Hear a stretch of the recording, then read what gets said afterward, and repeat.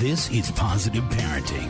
Parenting expertise and advice from best-selling parenting author and national newspaper columnist, Mr. Dad, Armin Brott. Hello and welcome to today's Positive Parenting Show. I'm Armin Brott. 1 out of 7 children will lose a parent before they're 20 years old. That's a very sobering statistic, and it's also one that makes us realize how much we need to be prepared. But professionals, parents, friends, caregivers, and even those in the local community are kind of at a loss for when to deal with and how to deal with a grieving child. Talking to adults about death and grief is difficult, and it's all the more challenging to talk to children and teens. The stakes are high. Grieving children are at high risk for substance abuse and promiscuity, depression, isolation, and even suicide.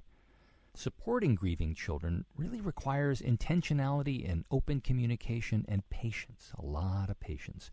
Rather than avoiding all conversations on death or pretending like it never happened, it's important to normalize grief and offer support. And that's something that requires us to be in tune with the kids, and the only way to do that is through having dialogue with them and talking with them about questions of how and why. In this part of today's show, we're going to be talking with an expert on talking to children about grief. And in his opinion, there are 2 really important things. The first one is listening to the children, not trying to impose something on them, but listening to what's going on with them and trying to take your cues from them. And the second thing is honesty. You absolutely have to be honest when answering their questions and when presenting information. We'll dig deeper right after this. Ever notice when you have a baby, everyone seems to give you advice? From your mother-in-law, to your own parents, to your friends. But when it comes to the important stuff, like immunizations and protecting my baby's health, I trust my baby's doctor. She really listens to my questions about shots, gives me great information, and she works with me to make sure my baby gets protected.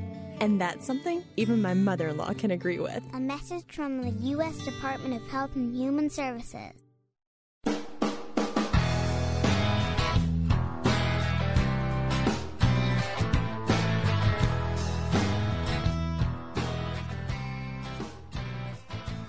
Welcome back to Positive Parenting. I'm Armin Brott, and my guest for this part of today's show is Joseph Primo, who's the author of What Do We Tell the Children?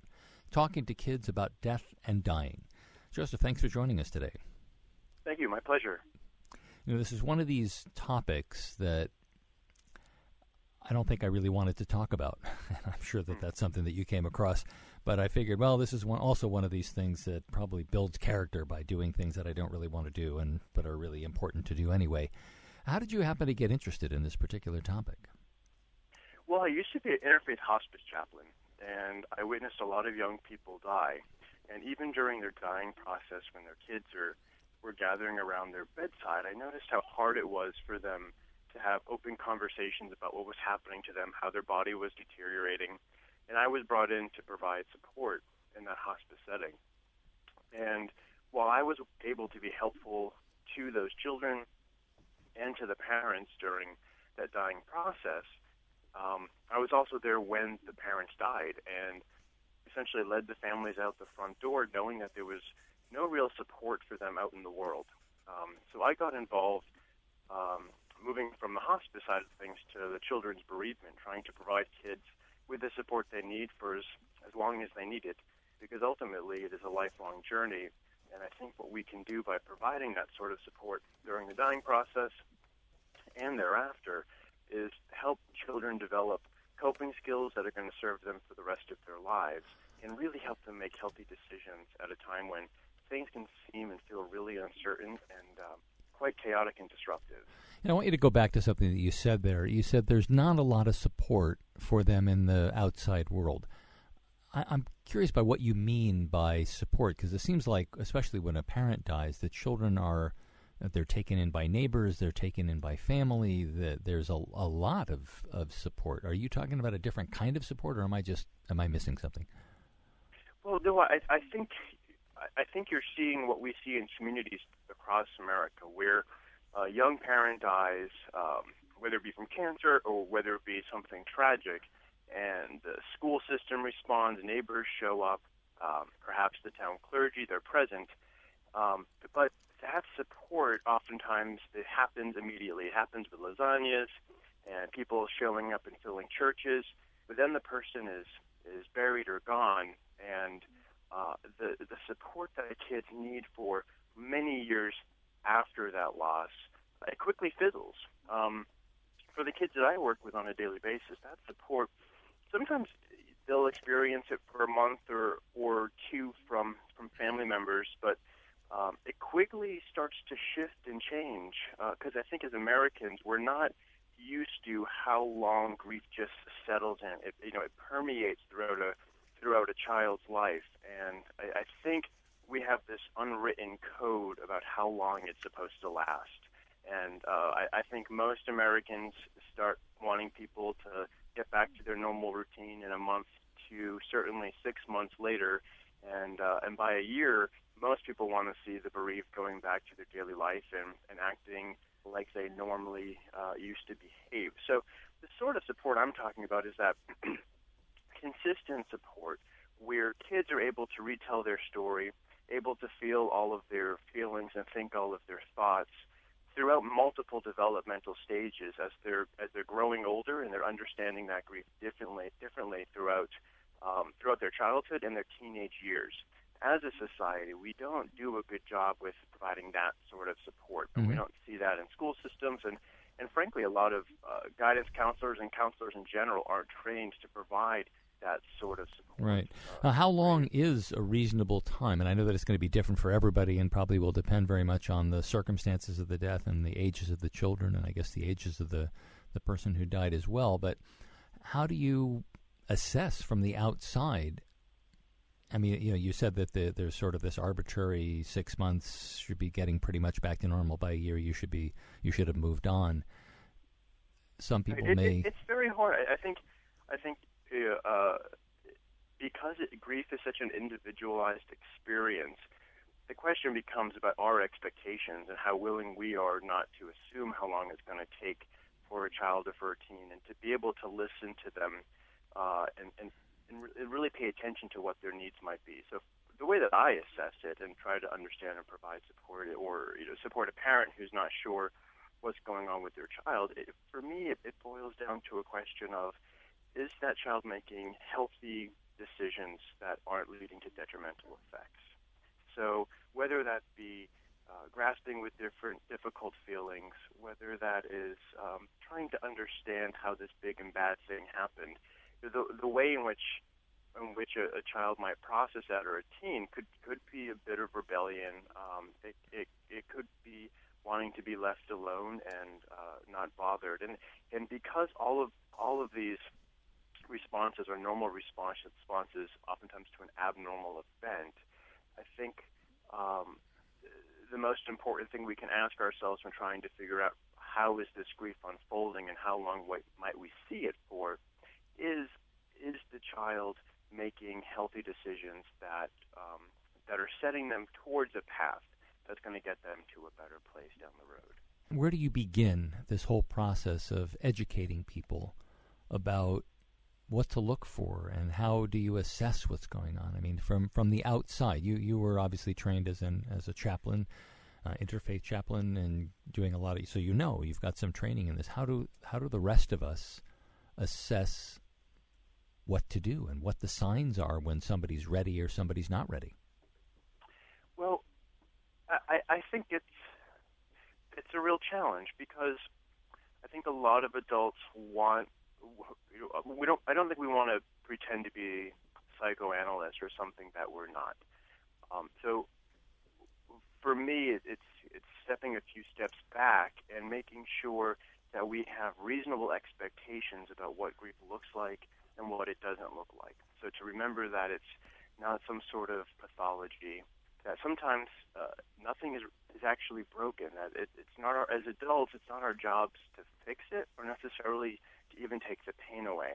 And that can be a hard and jolting thing for an adult to hear.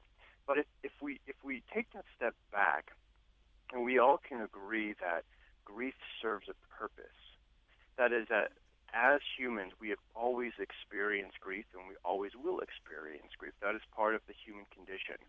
And if it's this universal experience we're all having, let's take the next leap and assume that perhaps it's serving a purpose, and that purpose can be developing coping skills, helping us to find a way forward, to, as kids, develop an understanding of what hopefulness means. If we want to be in a supportive role, I think it first starts with shifting our expectations and some of the frameworks we have as adults and as a society about what it means to listen. Because ultimately, for kids, if you're a school teacher or an administrator, if you're a mom or dad, if you're just a caring neighbor, for kids, it's about creating a safe space where they know you're not going to pressure them to talk about it, where you're not going to probe and to push them to places that might be big or scary. We know, I think, as adults, that talking about these life-changing events can be scary and difficult in our adult minds. And I think it's important that we take a moment to imagine what it's like for a kid who has just had a really important person plucked out of their lives, and how they're trying to understand what that means and how these things happen. And oftentimes that feeling process and that thought process comes with some really big, scary feelings, and we need to follow their lead and allow them to take us to that place, to feel ready to share those things with us. So there's a difference, it sounds like, Joseph. There's a difference between, I guess, comforting and helping somebody process it. I mean, they seem to be, one of them is a little bit more passive, one's a little bit more active. I think so, yeah. I guess you could say that, the comforting is showing up and giving hugs and letting somebody know you care about them and telling stories and, right. and being consistent. And then there's that other role that's being more of a facilitator, that consistent presence that's there for a child and welcomes stories and also normalcy. Because I think one thing that's hard for some adults is that they expect a child to fall apart at the seams, or for their grief to look like an adult's grief, because you just told them that their mom died. So you're expecting a particular sort of reaction, but that child may only hear it part and morsel, and then want to figure out, okay, well, do I still get to go to ballet or soccer practice? Right, Joseph, let me stop you there, and we'll have to pick that up in just a second. Speaking with Joseph Primo, who's the author of What Do We Tell the Children? Talking to Kids About Death and Dying, and we're going to take a quick break. When we come back, we'll pick right back up there talking about expectations. I'm Armin Brott, and you're listening to Positive Parenting.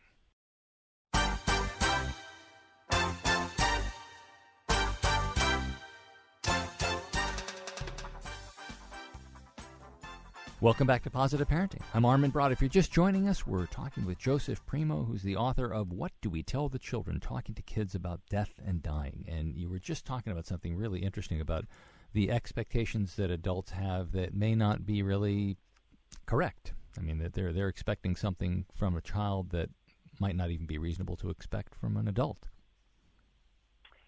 Yeah, and children very much want to feel normal and not want to feel like they're being treated differently. And that's and being somebody who works with kids on a daily basis, I really struggle with that. And I imagine what it's like for adults who aren't used to working with grieving kids regularly. Maybe there's a kid in their classroom, in their neighborhood, or even in their extended family. Because at one moment you want to acknowledge this big monumental thing that's happened in their lives, but then at the same time, you don't want to show too much favoritism or treat them too much differently, because they don't want to be treated differently. So they want their feelings acknowledged, yet they don't want to be called out in class and be known as the kid in the classroom without the mom or their dad. They want to feel like they're fitting in with their peers, and right. You can see that in the day-to-day lives of any child. Sure. That peer pressure is a real thing for them, and they don't want to feel different from anybody else around them. So as an adult, how do you straddle the line, or how do you find the common ground, I guess, between these two things that you've been talking about? So there's the not wanting to making the kids feel that you're not going to pressure them into saying anything or doing anything or even dealing with it at all, as opposed to the kids who probably want to talk about it, but they don't want to bother anybody with it. And then there's sometimes the adults don't want to address it because they're afraid that the child will react badly or something, or will bring up all these traumatic things. So how do you find the right mix in there of when to back off and when to maybe push a little? Sure. I think it requires a real sense of intentionality and self-awareness to remember that that it's not about us, that it's about the kids. Because sometimes our feelings can get hurt. Not that the child is intentionally trying to hurt our feelings, but how they may respond to us. Because, again, this idea that those feelings could be big or scary. So I think first and foremost, not making assumptions, and then having the self-awareness to know that I might not actually be the best support system for my child, that my child may want to protect me, that the thought of losing me may be big or scary. So it may be seeking out other support systems within my community, a place like Good Grief, where I'm the CEO. We provide support to kids from hundreds of different towns throughout New Jersey. A lot of our kids don't feel as safe with their surviving parent as they do with other grieving kids within one of my centers, because it's just not as threatening. They can leave it behind and not have it brought up at school, and so brought up at home rather. And so perhaps it's seeking out the guidance counselors at school and asking them to check in with one's kids or one's clergy. So I think it's about being in dialogue with whatever support systems are available to a family, knowing that none of us have all the answers, and some kids are going to connect with different kids better, with different adults than others.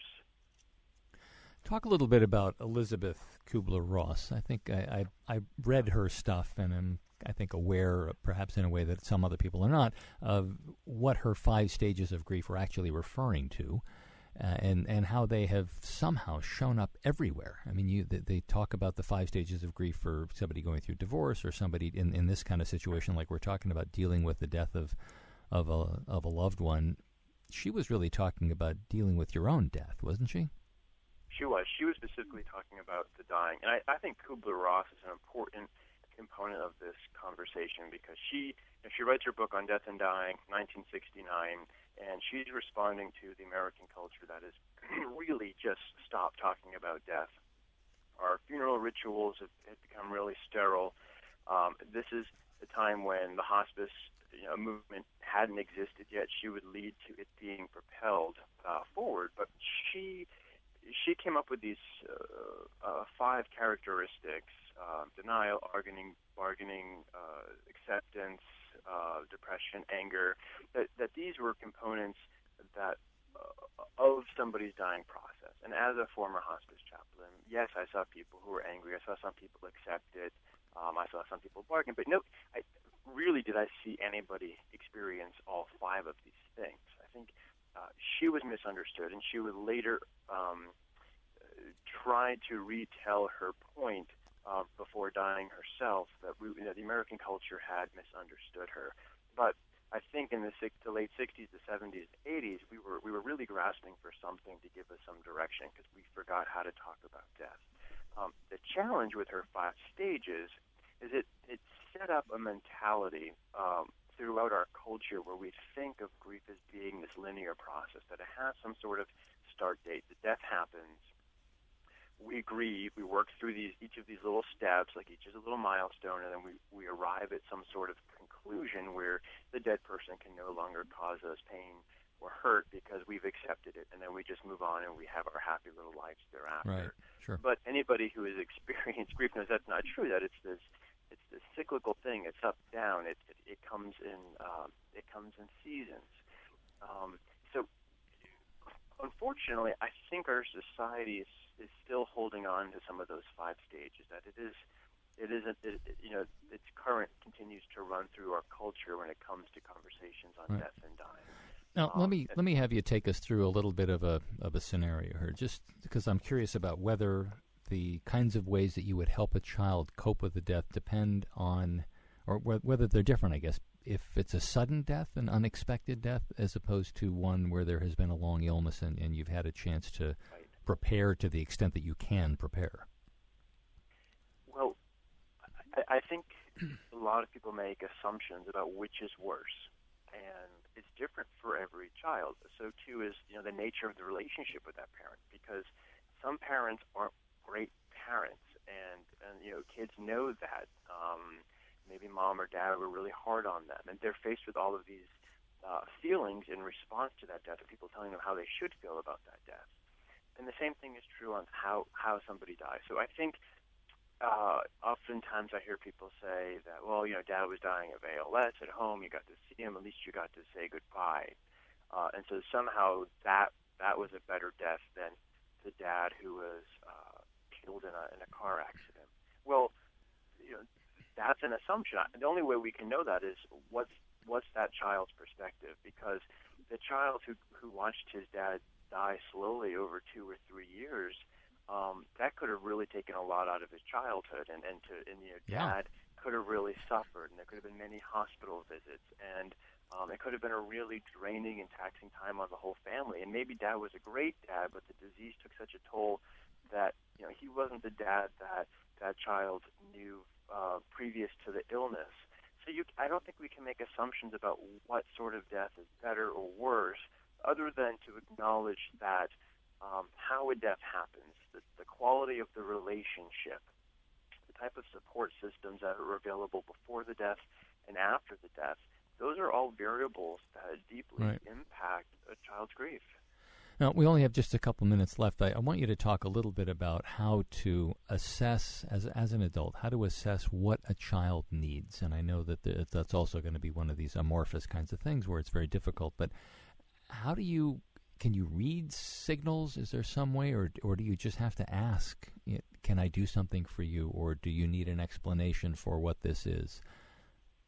Sure. I mean, I think in regards to do you need an explanation, honesty is so important in how we talk about death. Depending on how deaths happen, sometimes people twist the truth, and that can be confusing for a child, because that child will learn the truth eventually, and then they'll have to re-grieve in a new way and understanding the details and reprocess what that event was like. I think listening is so important. Paying attention to a child's body language. Creating an invitation that says, you can share this with me, I'll be okay. And I think the way that, and for adults, if we can role model what good grief is. So I hear parents talk about them intentionally trying to cry a little bit in front of, when they're having emotions, not to run off to the bedroom and close the door. Maybe if they're inconsolable and that'd be scary to the child, they might do that. But if they're teary because they had a memory or something happened that day, that they share those emotions and they role model. They role model by talking openly about the person who died. That event is real. It did happen. That person existed. We don't have to sweep them under the rug. Right. And when you do those things, then you can watch that child and see how they respond to you, and then continue on that conversation. And it takes time. Joseph Primo is the author of What Do We Tell the Children? Talking to Kids About Death and Dying. Joseph, thanks for joining us. A tough topic, but nice to talk about it. Thank you.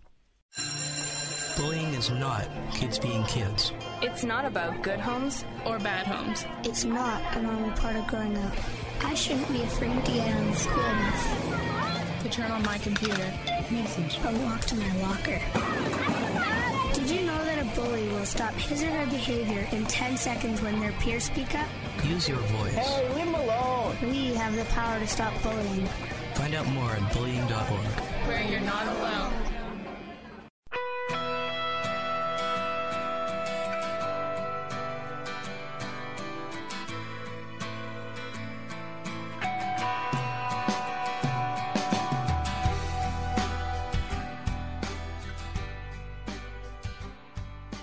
Hello and welcome to Positive Parenting. I'm Armin Brott. The day that you hand a child a set of car keys is a huge day for everybody. For the kid, it's a big boost in independence and ability to get anywhere and hang out with friends and go places and do things. And it's also hopefully a sign of maturity for them. And for the parents, it can be absolutely petrifying, incredibly scary because of exactly the same things. It's independence. The child can go places and do things, and you're going to have a lot less control. Hopefully, it won't be too much of a trauma for the parents because you will have trained your child properly, or your child will have had good education on how to drive. Now, here's the problem. Most of the driving literature for parents focuses on how to teach teens how to drive, but it doesn't really explain why teen driving is so dangerous in the first place, and it doesn't give parents a plan to preempt the hazards that teens face. In today's show, we're not going to make the same mistake. Instead, we're going to be talking about the causes and the situations that are most likely to lead to teen crashes, and we're going to talk about how to take specific proactive steps before and each time a teen gets behind the wheel that can counteract them. We'll also get into some hot-button topics like how brain development affects driving, why driver's ed does not produce safe drivers, how and why to prepare a flight plan for each drive before handing over the keys, and how and when to say no. And it all starts right after this. My name's Tyler, and in 9 years, I'll be an alcoholic. I'll start drinking in middle school, just at parties. But my parents won't start talking to me about it till high school. Kids who drink before age 15 are 5 times more likely to have alcohol problems when they're adults. The thing is, my parents won't even see it coming. So start talking before they start drinking. To learn more, go to stopalcoholabuse.gov. Brought to you by the U.S. Department of Health and Human Services, the Ad Council, and this station.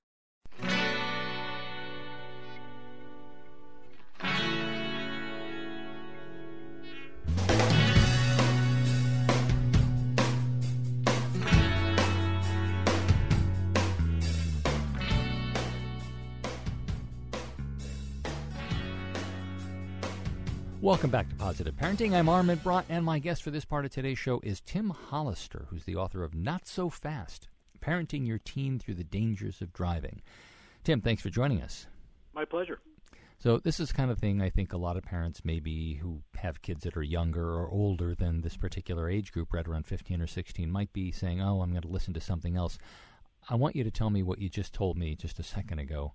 About how you happen to write this book, because I think that right there is going to get enough people to stop what they're doing and pay more attention.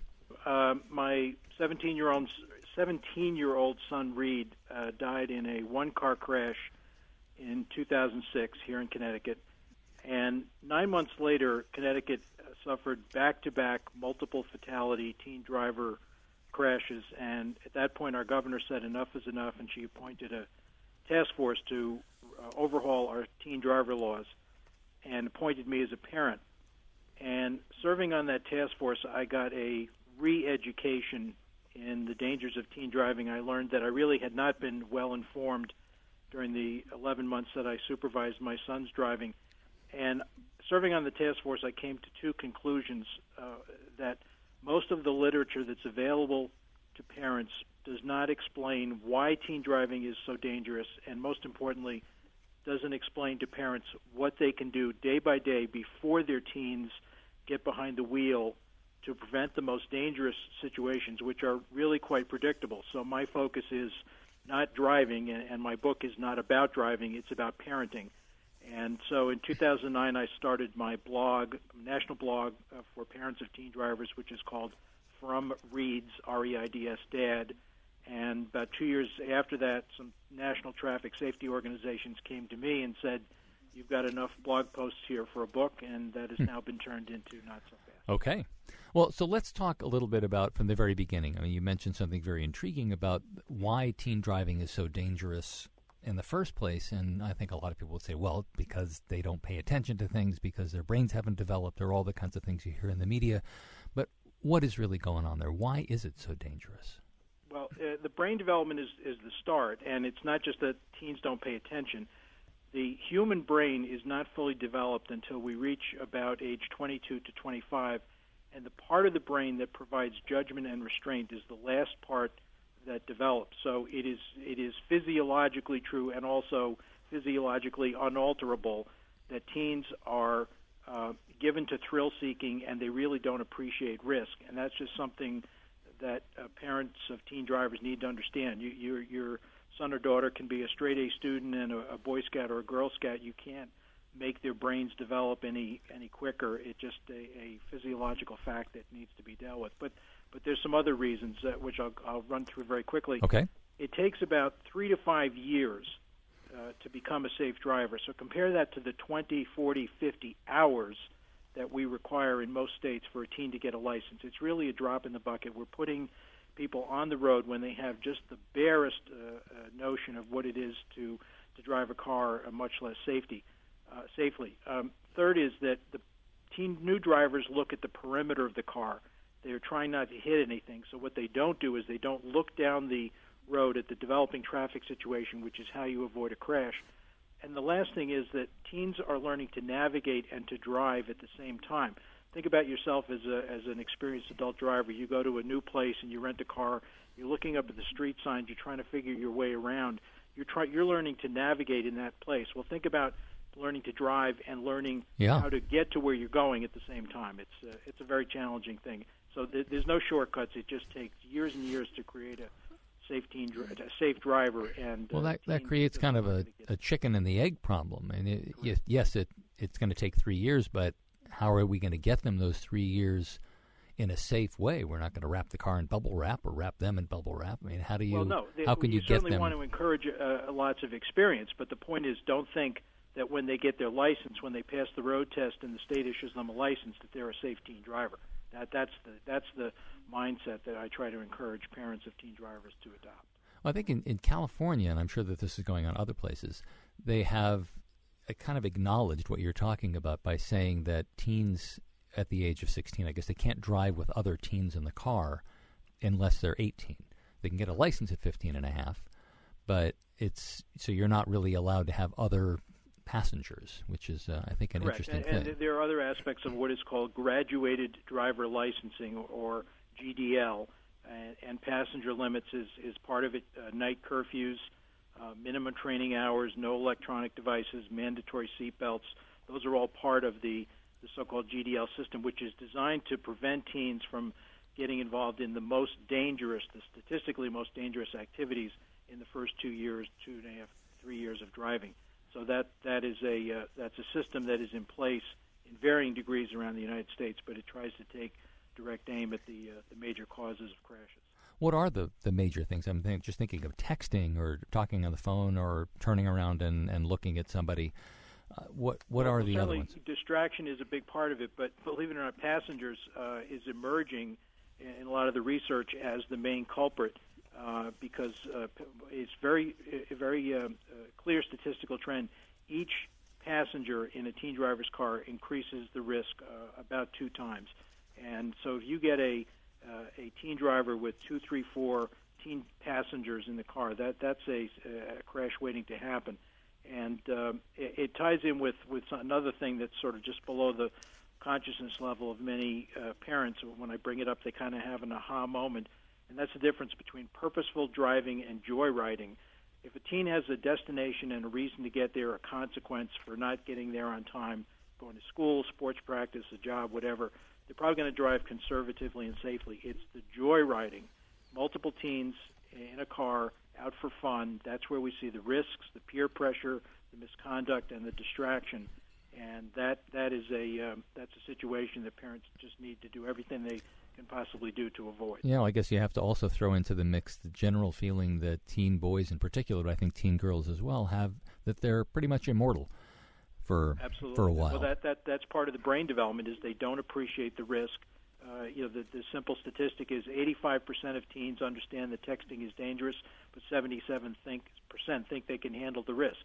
That's a good example of them knowing that it's risky, but not reacting in the appropriate way to the level of risk. So what every teen driver should have is a 7-year-old sitting in the back seat saying, "Hey, put that phone away," which is exactly what my or conscience. But that brings up the issue of the fact that most passenger laws allow siblings at a much earlier stage in the graduated driver license process than others, but there's no evidence that siblings are more safe as passengers. In fact, there's some evidence that they're more dangerous. And there's a great quote that I read: "Do you entrust your most precious cargo to your least experienced driver?" There's been just recently, in the last 2 months, some horrific crashes of 16, 17-year-olds driving their younger siblings to school and getting in a crash and killing the sibling. There's kind of an interesting thing, I think, which you deal within the book, but I think it's this strange contradiction that we look at our children, we say that our children are the most valuable thing, the most important thing in the world to us, but we don't want to spend a lot of money on child care for them. So yes, kids are valuable to us. We love them.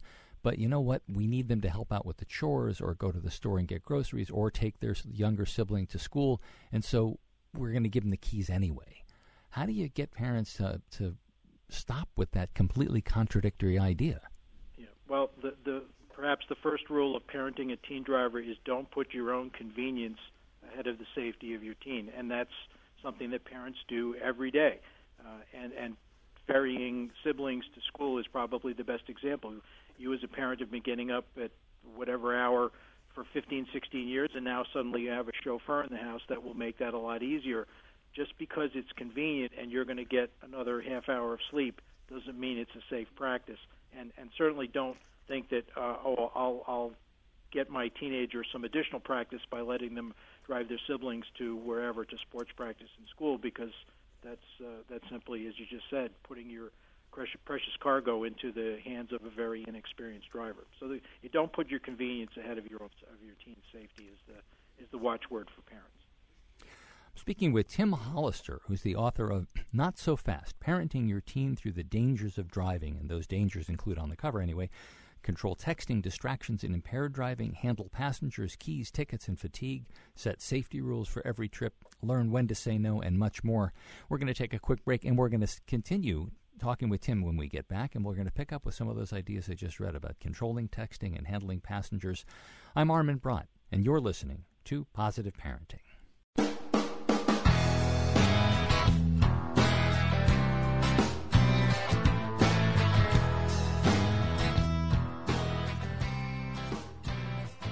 Welcome back to Positive Parenting. I'm Armin Brott. If you're just joining us, we're talking with Tim Hollister, who's the author of Not So Fast, Parenting Your Teen Through the Dangers of Driving.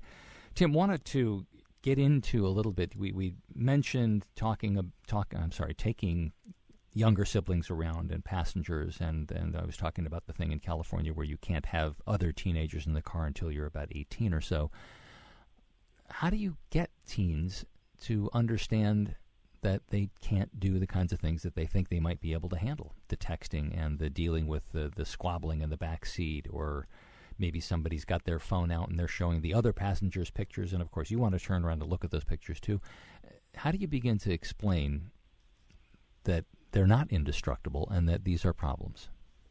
Well, among the people who try to get the message across to teens, I would generalize and say there are two approaches out there. One is to show them videos with crumpled metal and blood flying everywhere, the crash videos, and I'm not a proponent of or a fan of that.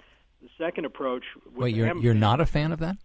I'm not a fan of that because I think the best example I can give you is we pay money to go to the movies to see those kinds of things. I think that's more of interest to them. Wow, that was really cool. Did you see the way the car got mashed up and the bodies went flying everywhere? I just don't think it has the intended effect. But what is effective is getting teens to hear the stories of people like myself, but there are there are far too many other parents that can tell stories of the consequences for families and siblings and communities when teen drivers make bad mistakes and engage in misconduct or end up in a crash. There's a very well-known video put out by AT&T called The Last Text, which features 4 families of teens who were killed when they were texting, and that's what teens need to hear, is they need to understand the mortality that is involved and the human consequences of bad driver decisions. I just think that's far more effective than the so-called bloody videos. Well, I was thinking about those bloody videos because I remember when I was going through driver's training or driver's ed, they showed us these things from it was called Red Asphalt, I think was one of them, and it was from the Ohio State Police, and it was these horrible crashes, and the narrator sort of saying, well, here's Fred, and here's Fred's head across the street. And you're right, that those were kind of, cool, instead of, oh, my God, we shouldn't do that. But those AT&T commercials, wow. Those things, I thought, were absolutely a punch in the guts, and they really needed to be. I mean, just really, really powerful stuff, at least for me. Now, how do teens process that? Because, I mean, that hits me as an adult in a different way, I think. Yeah, I think teens, when they hear these stories, are probably confronting their own mortality for the first time in a real way. Here in Connecticut, we have a group called Mourning Parents Act, Impact. 3 mothers who lost their sons in a 1-month period 11 years ago. And they go to high schools, and they stand up on the stage, just them and a microphone, and talk to the teens about what happened to their families after their sons died. And you can have 700-800 teens in the audience, and you can hear a pin drop, and nobody's texting, everybody's paying attention, and and that and the AT&T video and the longer Werner Herzog video that just came out, I think, are the best examples that we have to get teens to understand what they will leave behind if they engage in dangerous driving behavior and they make a big mistake. All right, let's move on to some of the practical suggestions that you've got in the book. What do you mean by act like an air traffic controller? A good way for parents to think about teen driving is to treat it like flying. And I actually got an assist on this topic from Deborah Hersman, the chairman of the National Transportation Safety Board. She actually said that on television a couple of weeks ago. But think of yourself as a parent acting like an air traffic controller. Is before the teen gets in the car, every time for the first, say, 6, 9, 12 months, what's the destination? What's the route? Is the weather good? Are you rested and ready and stable and ready to undertake this responsibility? What's your plan for passengers? Is your equipment in good shape, and so forth? So it's a good mindset to keep in mind that you're about to undertake something very dangerous that has no margin for error, like flying. And so act like you the parent, act like an air traffic controller, and exercise that measure of control. The car doesn't take off until you give the clearance for the flight. Okay. And is that something that teens will generally go along with? Because I'm again kind of getting back to this whole idea about doing things for the parents' expediency, which is something that we all fall into at some point or other. I'm not saying that any of this is easy. Oh no, I know. I'm just wondering. So, how do you present that to the teen in a way that they're going to do it? I guess you say, look, you either do it or you don't get the keys. Exactly. Car keys are the parents' ultimate leverage, and there are certain things that just have to be non-negotiable. I am, just changing topic slightly, I am a big proponent of parent-teen driving agreements. There's a model agreement in my book and many other good examples across the country. But when your teen is about to get their license, you sit down with them across the kitchen table in the calm of that setting, and you go over what the rules are, not ideas or suggestions, but something you actually write out, and particularly what if the law is violated, what is the result going to be? I will lose my license for X days or weeks. So you need to set those rules and make it clear that if there is a violation, it's not going to be a discussion, it's going to be automatic. How do you think money plays into this? And I'm thinking for some teenagers, they may not really be too terribly concerned about their own physical health because they're going to live forever, of course, and they can make it through any kind of crashes and what that. It's not going to be a problem. But if you're going to have to pay for your own insurance, or you're going to have to pay the deductible should something happen, is that something that hits teens where they live? Every family has to make that decision for themselves, but absolutely, driving is expensive, and that's something that any driver, especially a teen driver, needs to learn early on.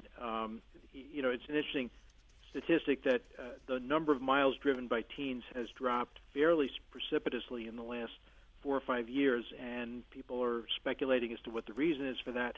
Certainly, it's because the cost of gasoline has gone up, and the recession. Fewer teens have had jobs, and therefore less disposable income. So, in a sense, the not having the money to drive is a throttle, if you will, on teen driving. Now, question is, as the economy improves, does that correct itself? We don't know, but certainly teens need to understand that driving is expensive, and bad driving can be economically, financially ruinous to a family, because if you're under 18 and you cause a lot of damage, your parents are going to be responsible for that. We've been talking about the actual driving part, but there is, or at least when I was doing it, there was driver's ed and driver's training. And so the driver's ed was coursework and learning about how far you have to turn your signals on in advance, and railroad tracks, what do you do, the kinds of things you'd need to pass a written test on something, which was separate from the actual behind the wheel part. And some of that, I'm pretty sure that driver's ed, anyway, was a requirement in high school. That seems to be gone now. Correct. Most driver's ed is now not conducted in the schools. It's conducted by private commercial driving schools. The thing about driver's ed is it's sort of a contradiction. It's absolutely essential because teens need to know the rules of the road and they need to know how to operate a vehicle. But back to where we started with parents needing to understand the risks, no parent should think that someone who has graduated from driver's ed is a safe driver, because they are nothing more than a beginner with a beginner's knowledge of how to drive and how to handle a car. So the safe driving only comes a couple years and much greater brain development down the road than when they graduate from driver's ed. Now, you've got a quick chapter in the book about what schools can do. Tell us about that. Well, obviously, teens spend most of their lives in school, and school parking lots it could be analogized to ground zero for the passenger problem. That's where the teens pile into the car and go off on joyrides. Schools have obviously a huge challenge because they have so many different public health issues that they need to deal with. But what I try to encourage schools to do is take some time for teen driving to make things like video contests, awareness, show the AT&T video, bring in groups like Impact with parents that can tell the stories. It's one among many issues that they need to deal with, but they certainly should not neglect it, because they do have the ability to get the teens in a room and feed them the information they need to hear. Tim Hollister is the author of Not So Fast, Parenting Your Teen Through the Dangers of Driving.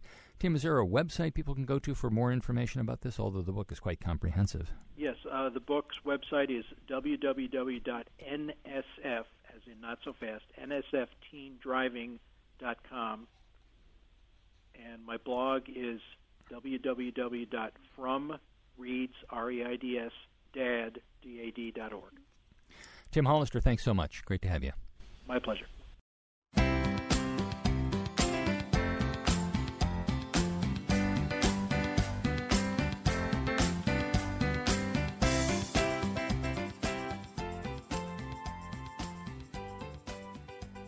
Welcome back to Positive Parenting. I'm Armin Brott. It's time for another Parents at Play segment, and as usual, joined by Sam Fuse, my partner on the Parents at Play newspaper column. And Sam is going to talk to us a little bit about dolls, which I wouldn't have thought would be something, long ago I wouldn't have thought it would be something that dads could possibly be interested in, but it really is something, we'll talk about that too. It's really more for the whole family. But fire away, Sam. Talk about Doc McStuffins. Doc McStuffins is really hot right now. Little girls and many boys really love Doc McStuffins. Doc McStuffins is a TV show where the child pretends to be a doctor and is really involved with her fantasy, and she treats her stuffed toys.